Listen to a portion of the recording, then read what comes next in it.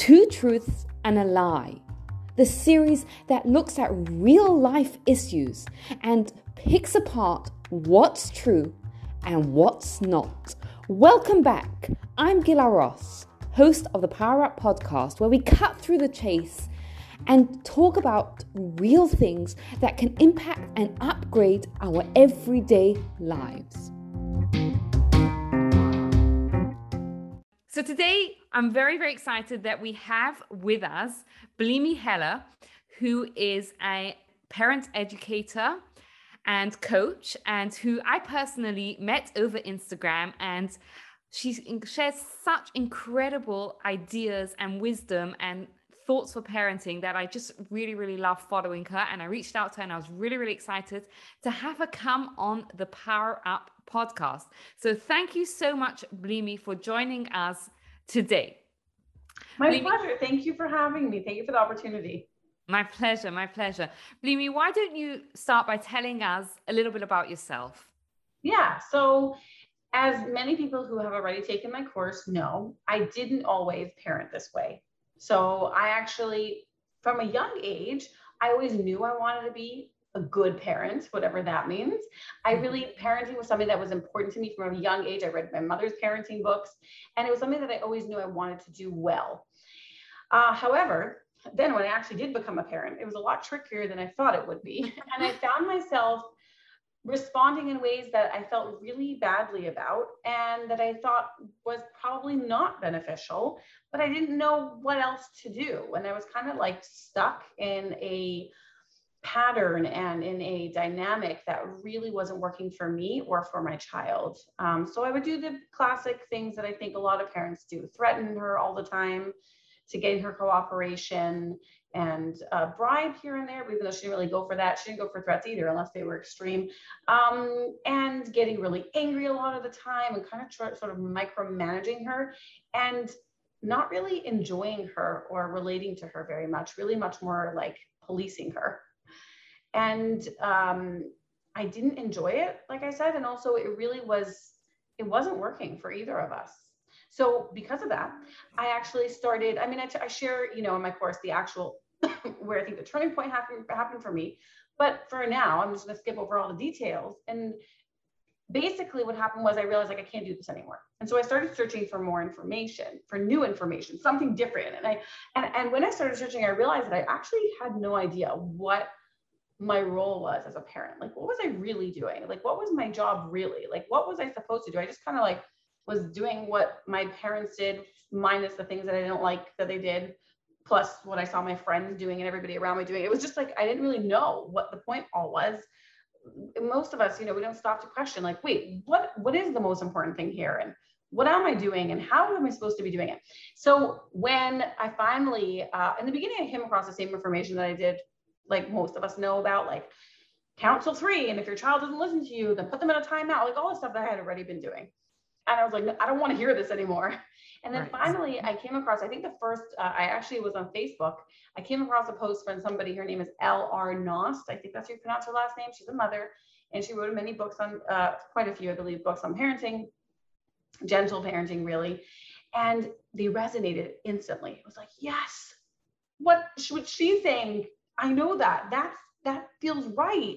Like, that's true, And so I started looking into the people that she was like finding inspiration from. And I started coming across accounts from child psychologists and neuroscientists and developmental psychologists and mothers and fathers, and basically a bunch of people who introduced me to a whole new world of thinking and seeing parenting and children and our role and everything like that. And I became obsessed.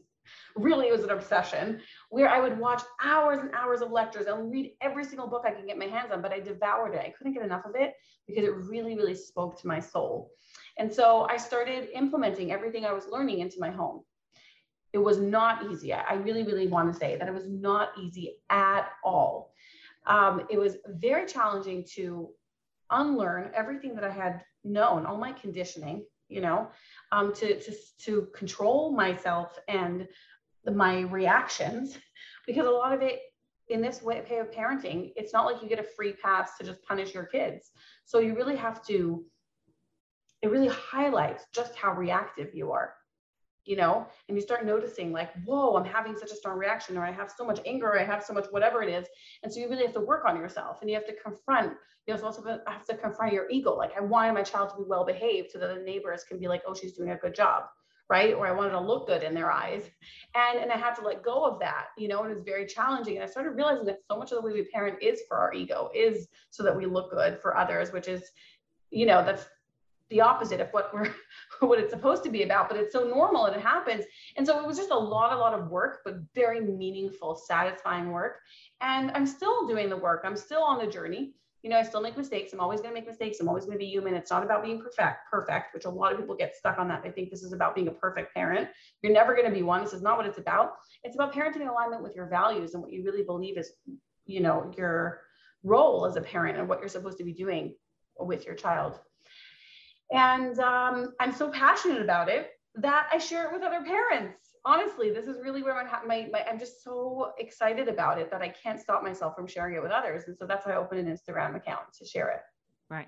So tell me, I mean, look, I think when I listen to your story, I think I can relate to so much. I can relate, and I'm sure so many of our listeners can relate to it, because, you know that meme of like, I was a perfect parent, then I had kids. Like, yes, like we have this dream of how we're going to parent, and then we have a child that doesn't fit into that dream, right? Like that doesn't respond the way we wish there was. So tell us a little bit about what this new way of parenting looked like. Like what were the differences? What were the main features of it? Tell us a little bit about that. There's a few things. Number one, it's about the relationship is the most important thing. Okay, so you and your child, you really, really want to stay away from anything that is going to create disconnection and undermine the relationship. Of course, as much as possible. Of course, mistakes happen, that's human, but intentionally you want to try to stay away from those things. And what I realize is that a lot of the mainstream parenting practices are actually really, really terrible for relationships. You know, if we would apply the same things to an adult relationship, we would consider it toxic. But with a parent-child relationship, it's normal. I don't know why. Right. So that's number one. The relationship is the most important thing. So we're really going to look at, view everything through that lens. Is this going to create more connection, or is this going to create disconnection? And we're going to try to intentionally choose the things that create connection rather than disconnection. That's number one. The second thing is, and this really ties into all of that, is about respect. We really, really, you know, Magda Gerber, I think that's how you pronounce her name. She was one of like the revolutionary people who first introduced this kind of concept of respecting children. And she has a famous quote: many people have been hurt in the name of love, but I don't know anybody who's been hurt in the name of respect. Right. And so that's why we always say, I love you, that's why I'm hurting you. You know, I love you, that's why I'm punishing you. I love you, that's why I'm slapping you, or whatever it is. And the thing is that here we're like, is it respectful? We respect children as human beings. And if it's not something you would do to another human being, we don't do it to a child. So that's really two of the most important things about parenting. And so many other things fall under those categories, obviously. Right. And, you know, again, it really resonates because we know that relationship is key, because I don't know if when we were kids it worked, but, you know, when our parents said something, did we listen? Didn't we listen? I don't know. But nowadays, if our kids don't respect us and don't have that relationship with us, then the values, which I think goes back to what you're saying about going back to our role is not just to get to bedtime, is it? Right? It's to actually raise healthy adults with great values, and those values they're only going to learn from us if they have that relationship with us. So what I'd love is if you could give us two truths, and then if you had an opportunity to burst one myth, what would that be? So if you parent gently and respectfully, initially it may be harder, but it's far more meaningful and enjoyable than parenting in a traditional way. The second one is that gentle, respectful parenting is very similar to permissive parenting, where we don't really uphold boundaries and we let children sort of do whatever they want. The other one is that we don't prioritize the children's needs above the parents' needs. We don't prioritize the parents' needs above the child's needs. We prioritize everybody's. Ooh, so two of those are truths and one is a lie. Let's find out which one is which. All right, okay.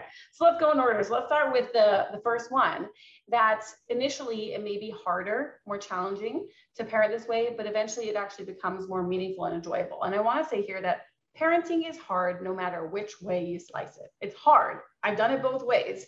It's hard. It's a challenge. It's human beings. You're raising them. It's a lot, they're people with needs. And so it's challenging either way. Initially, why parenting this way might be harder is, like I mentioned before, because you have to really unlearn and relearn a lot of things. You really have to confront your ego and your conditioning and your reactivity and work on those things within yourself. So that's why it might be harder, like inner work. You're gonna have to work on yourself. But then it becomes so much more meaningful and enjoyable, because instead of micromanaging your children all day, you're actually living with them. It has a very different feel. It's almost like you live, you're like, growing alongside them and sort of nurturing them and guiding them on the way. It has a very different feel than like, micromanaging kind of feel of traditional parenting. Then the second one, where I said that it's very similar to permissive parenting, that is a myth, which is a very widely held myth about this way of parenting. And I understand why it is. Many people come across it. You should know, when I first came across it, I was also unsure, because we talk about the connection, the relationship being so important, and don't do anything to, get in the way of that connection. And so people are like, but as a parent, I have to set boundaries. And when I set boundaries, my child's very unhappy. And they sometimes might say, you're such a mean parent, or they might feel really disconnected. So are you telling me that I shouldn't be holding boundaries? Obviously you don't. Then another question they have is, you talk about not punishing or not giving consequences. How in the world am I supposed to uphold a boundary if I can't give a consequence? So basically you're telling me that you only uphold a boundary if the child complies. if they don't, you just let it go. And I completely understand people who have this misconception. Like I said, I initially had it as well, because I was looking through the framework, through the, perspective of traditional parenting, where the only way to uphold boundaries is all a control thing. It's all about, you're the parent, and then how do you control your child? Whereas this way of parenting is about being in a relationship with your child. It's such a different dynamic. So first of all, besides for the fact that we have different tools and ideas, and we recognize what our role is, what our children's role is in upholding boundaries, also because of the relationship, because of the way that we navigate things, children are so much more likely to work with us. It's not a control thing. It doesn't become you against me. It's not an adversarial relationship. And that's very hard to understand or wrap your head around if you're very used to the traditional mindset. If you're still thinking in those ways. Like many people who first come across it think like, my child's never going to cooperate if I do that with them. And the thing is, because the way you've been parenting until now, of course, yes, your child will not cooperate with you if you do that. It's going to take a while. You have to shift the relationship, shift the dynamic, but you'll see your child will, right? And again, there's obviously things that you can do while you transition to help you uphold boundaries, but boundaries are super important for us as well. Again, though, we're careful about the boundaries that we set. Just because I'm the parent, that doesn't mean that I now get to set whatever boundaries I want to. I have to be intentional about it. Only set the boundaries that are really beneficial and important for my child, which I noticed when I started parenting this way, that I was setting boundaries right, left, and center that were not necessary or important. I could have done it a totally different way, but I didn't know how. So of course, boundaries are important, but it takes knowing a lot more information. It's like, I could share some things here, but most of it comes from being integrated in this information. This is why I give a course, so that it's a lot, even much more of the framework, and you can understand a lot more. Let's just a wild example that probably never happens. But let's say you have a 8-year-old kid and you tell them it's bedtime and they say, I don't want to go to bed. And you know that if your child doesn't go to bed at whatever time it is, 8 o'clock, 9 o'clock, they are going to just be overtired the next day. What then? Yeah, so see, that's the thing. I have so much to say on this. Okay, so here we go. So let's start from the very beginning, right?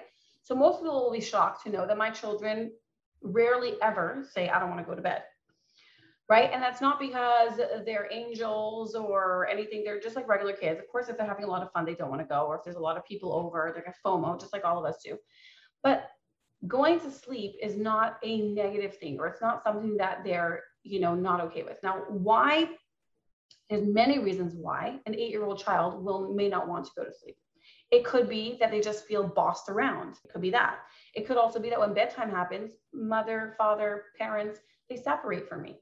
They just leave me on my own, and I'm all alone in the dark, and I just feel lonely and sad and disconnected, and all the thoughts that I had throughout the day come up in my head, and I don't know who to share them with. Maybe that's a reason. Or I feel like my parents just want to get rid of me for the day, and I don't feel good about that. I still want to connect with them. I still want to just a little bit like round off the day and have a better ending to it, have a little bit more connection when I go to sleep. So those are just a few reasons why a child might not want to. The thing is, in our, mainstream culture, we don't look underneath behavior. We simply take behavior at face value. Like, child doesn't want to go to bed. How do I make them go? How do I get them to do it? That's all we ask. In this way of parenting, we ask why.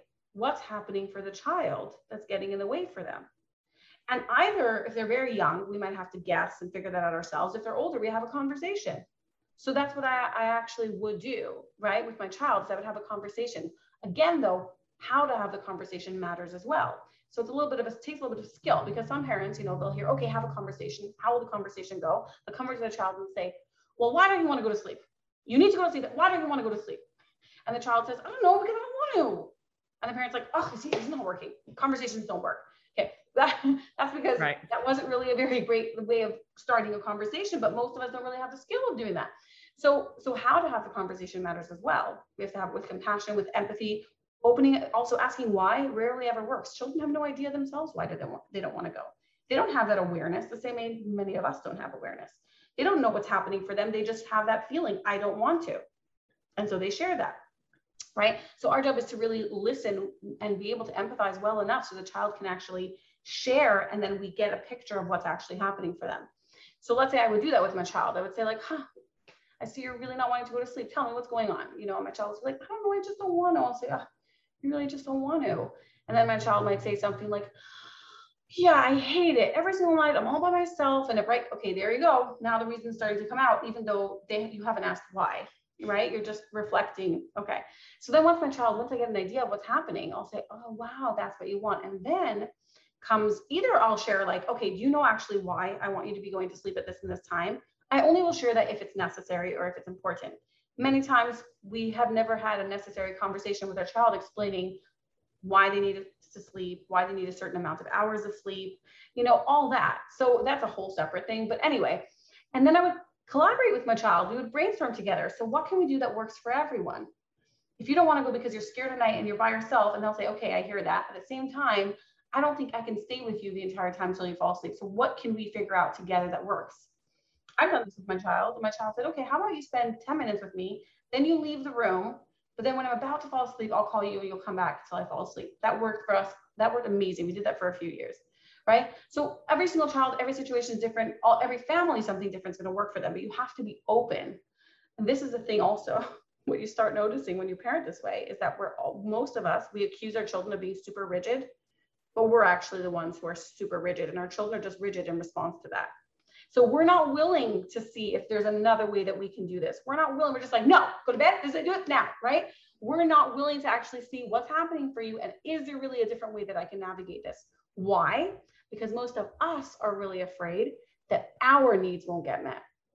It's like, if I listen to you and if I hear what's happening for you, and I have to consider now how to work that out, then my needs are not going to get met. Then I'm going to have to do what you want me to do. And this is this actually goes back to our own childhoods, because that's what happened to us, right? But the thing is that and this is what really ties into this is perfect, actually, to segue into my other truth. Everybody's needs matter in this way of parenting. Do you see? We don't prioritize the child's needs, but we don't either prioritize the parents' needs. We prioritize everybody's needs. And the thing is that takes a level of trust that you're actually going to be able to do that. Some parents are worried. They're like, I don't know if I know how to do that. And so that's where they stay rigid, right? But the more you do it and the more you practice, the more you realize, wow, this really works. We can do something that works for everyone. And it's so beautiful. And the more children trust that that's what's really going to happen, the more cooperative they are, because they're not worried that if they listen to you or they cooperate with you, that you're actually not going to consider their needs. You hear what I'm saying? So that's really, that's how we navigate a lot of these things. And if you're already starting to listen and notice, it's such a different dynamic. It's such a different way of navigating things and doing things. And some people get worried at this point. They're like, that takes so long. Like, it's just so much easier to threaten them and be like, go to sleep and I'm taking away your iPad. First of all, sometimes that doesn't really take that it seems like it's shorter, but it really takes long because you fight back and forth with your child for a while until it actually, right?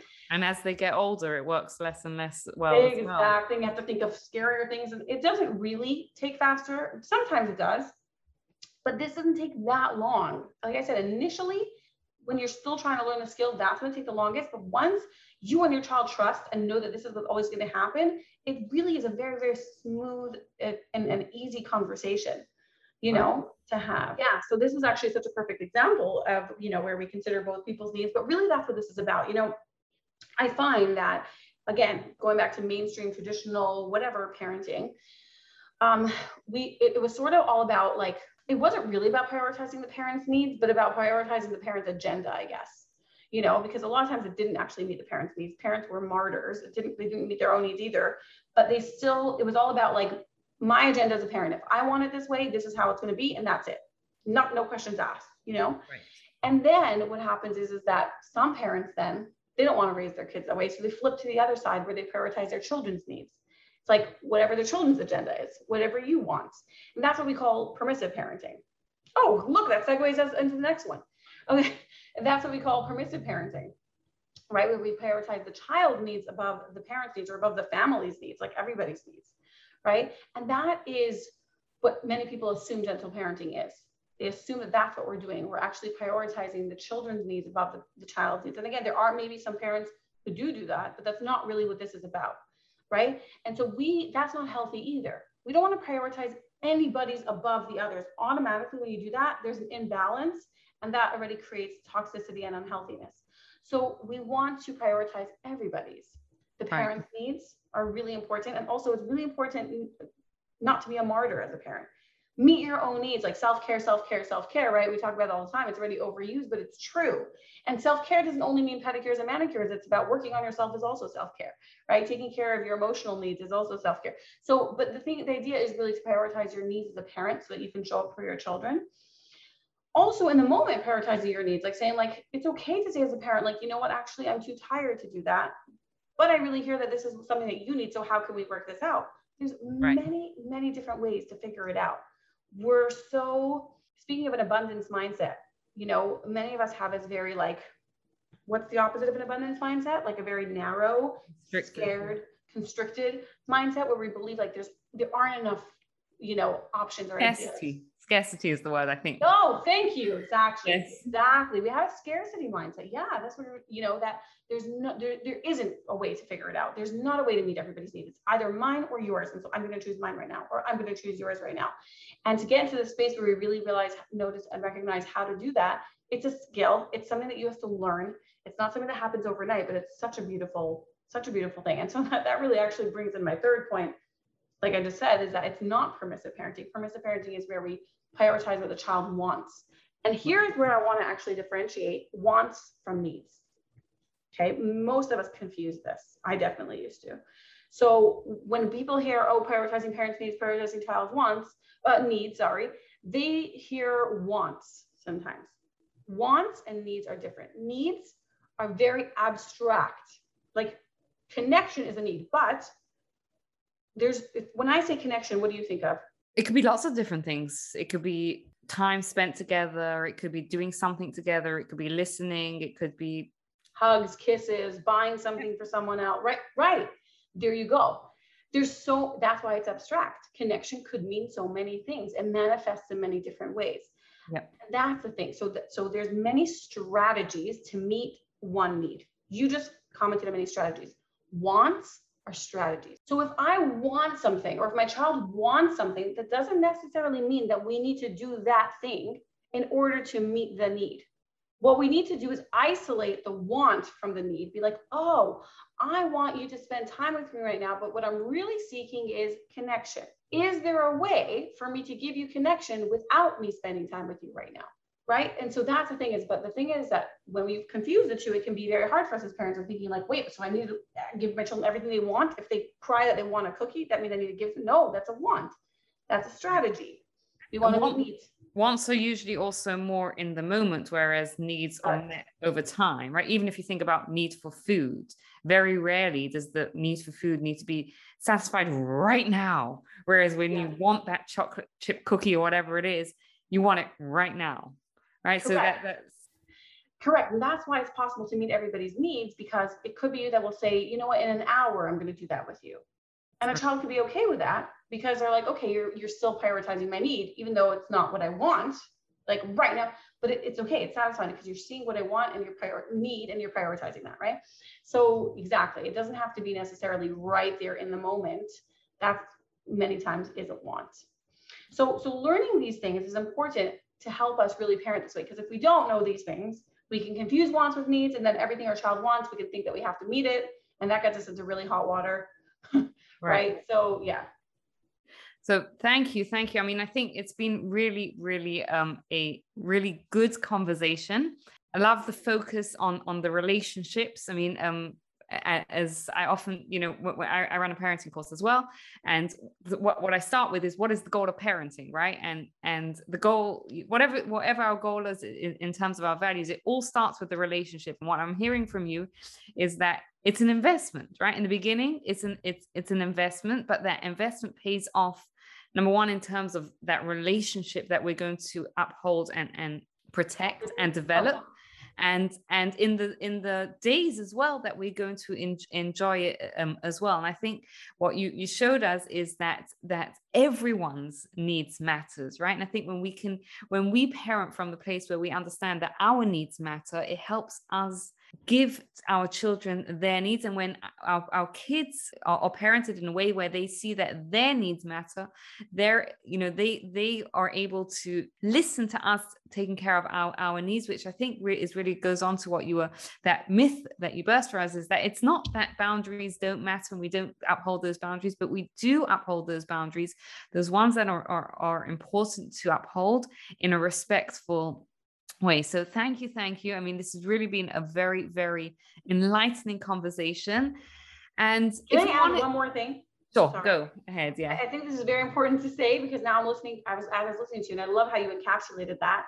Is that I say everybody's needs matter, but it's never a child's job to meet their parents' needs.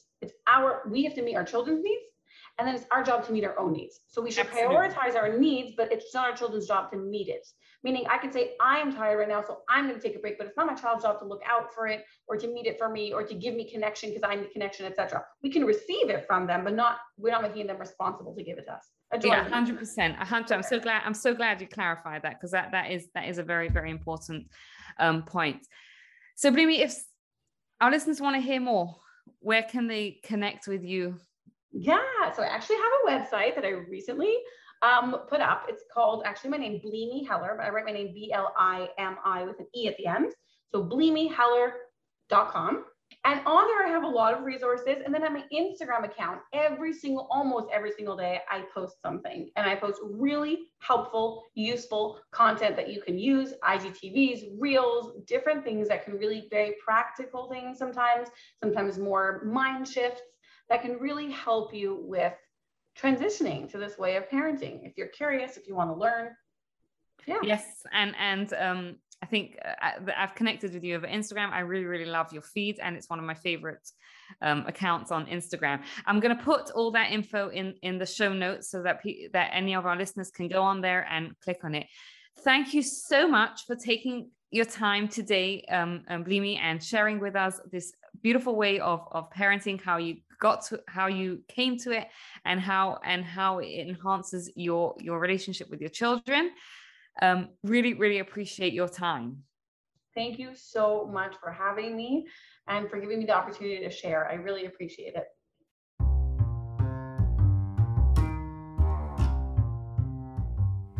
Thank you for taking the time to listen. I'd love to hear your thoughts and your feedback. You can get in touch with me. You can find me on Instagram. It's Gilla Ross. And please take a moment to rate, review, and subscribe to the podcast so you don't miss out. Thank you for your time and have a wonderful day.